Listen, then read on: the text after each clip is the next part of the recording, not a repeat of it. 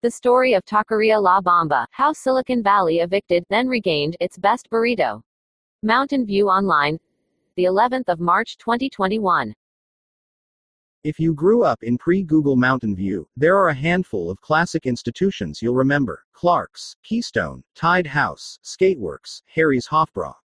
But above all of the longtime spots that locals would frequent back then, I'd argue the most important, both culturally and culinarially, was La Bamba.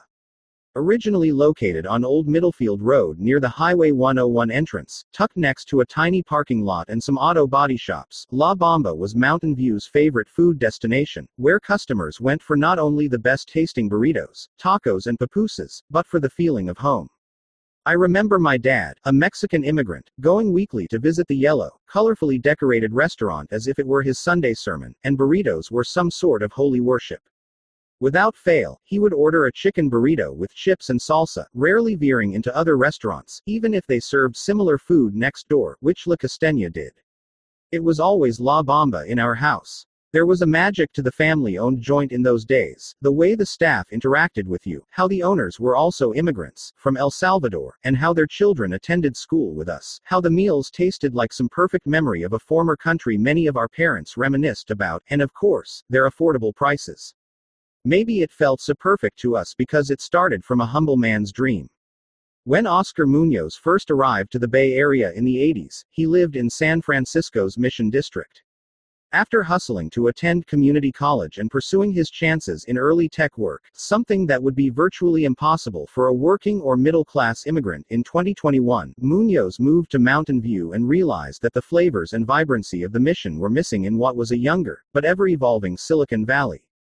So, he worked hard, saved up his money, invested in property and decided to become a restaurant owner instead of pursuing a tech career. He officially opened La Bamba in 1988, becoming one of the first taquerias in the city. "I think we sold about $50 worth of food in that first week," jokes Leo, the oldest Munoz son and current owner of the family business. But the Munoz clan stuck with it, and over the next few years, La Bamba evolved into a powerhouse in the Mountain View food scene, long before most food bloggers and Yelpers were able to Google search best burritos. These were different times, when word of mouth and knowing the right person could lead you to a mouth-filling selection of Salvadoran and Mexican food near an easily overlooked intersection on Mountain View's edge. Every day, faithful La Bamba loyalists would make their regular pilgrimage, waiting for food even when a serpent of other customers flowed beyond the doors. I remember playing arcade games while I waited for my dad to place an order before we either dined in with some horchata or drove a few freeway exits home if it was too crowded. The taqueria quickly became the epitome of a foodie destination throughout the 90s and regularly featured on outlets like CBS and KQED as one of the best places to eat in the South Bay. In those days, going to La Bamba must have been what it felt like in pre-gentrified Harlem when you walked into a speakeasy, and everyone knew everyone, gathering in joyous union to partake in a shared experience of flavors, before the outside gaze arrived and an unwelcome wave of new money pushed out the hard-working people who had built this cathedral. Sadly, that's exactly what happened. In 2013, after over 2 decades of successful operation, including an expansion into downtown Mountain View for 5 years before being priced out there, too, La Bamba was officially evicted from its original location. Despite having legally secured a permit for the foreseeable future, a housing development agency came in, paid the highest price for the lot, and the landlord told the Munoz family they had to leave. As compensation, all that was offered for their emergency relocation was a small amount of funding, which, Leo said, was nothing in comparison to what it would take to relaunch the business. "You have to do the math when talking about things like this," Leo explained. "The profit margins for restaurants are already one of the worst in any business. So, imagine having to suddenly come up with around $200,000 to pay for a new building, all the decor, ingredients for food, the workers, permits and everything else. We definitely got kicked out without any say, and it wasn't easy." With no choice, the Munozes decided to invest in another location on Rengstorff Avenue, and ran both La Bambas at once for a period, something Leo said was out of sheer necessity and drained the family's budget. As he told me this, I recalled the last time I drove past the original location with my dad, only a few weeks ago, and how I knew that the average newcomer would just see what must look like a nice, newly furnished, modern apartment building for residents to enjoy. But for me, and for many of us who grew up here, these are the sorts of painful and unforgettable architectures of displacement that remind us how much home has changed for us, and why it can be hard to accept the tech boom when families are continually being forced out of their homes and businesses without any agency. La Bamba was never the same after that. Though the restaurant stayed open for nearly another decade in the new location, it lacked some of the flair and layered nostalgia that was deeply ingrained in the original. As rent and labor costs soared in the area, it was hard for the restaurant to keep up with their old ways. Revenue continued to drop, and once COVID hit, it was clear that the family couldn't keep the restaurant afloat much longer. After a tough decision, they decided to finally close La Bamba's historic doors in 2020. That's when Leo decided he would remix the family's long-standing food legacy in the community by launching his own food truck, Paper Platas. Using select recipes from his parents' famous taqueria, as well as incorporating new fare like seafood, barbecue and sandwiches, Leo has taken the spirit of his family's former kitchen and simply put it on four wheels. "It's a moving restaurant, bro," he excitedly told me. "And we don't only serve Salvadoran food. I wanted it to be more diverse, so we can switch up the menus and specialize in other areas now. We also installed a sound system into the truck, because we want it to be an experience and feature local artists and musicians who also represent our style." Leo knows that there aren't many old-school, locally owned food proprietors left from the Mountain View we grew up in, so he is proud to still be feeding his city after all these years.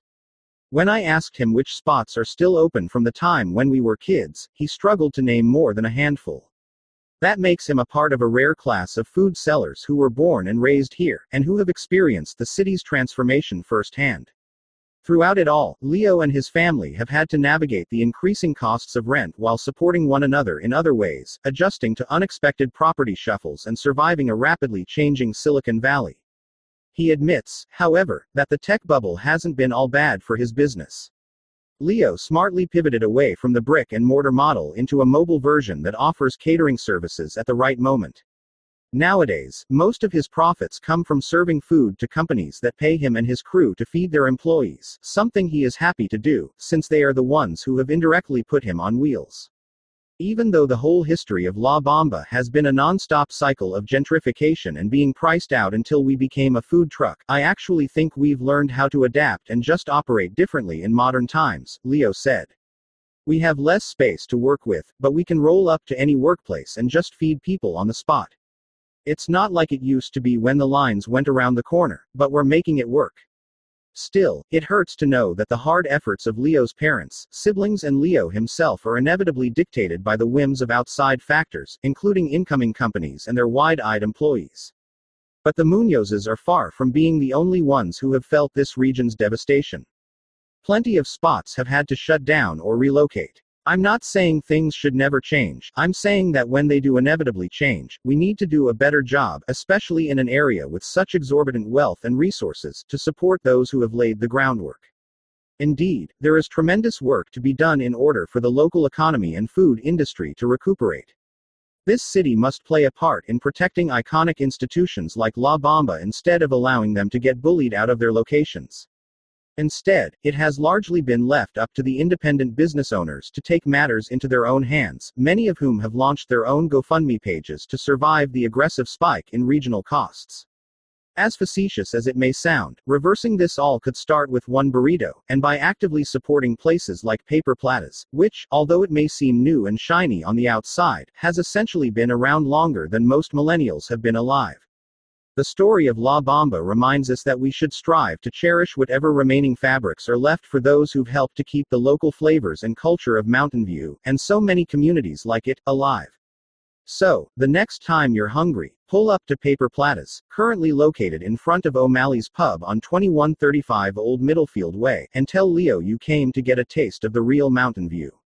Paper Platas is open daily from 11 a.m. to 8 p.m. This article was originally published March 2, 2021 on the650.com, a sister publication of Mountain View Voice, covering what to eat, see and do in Silicon Valley.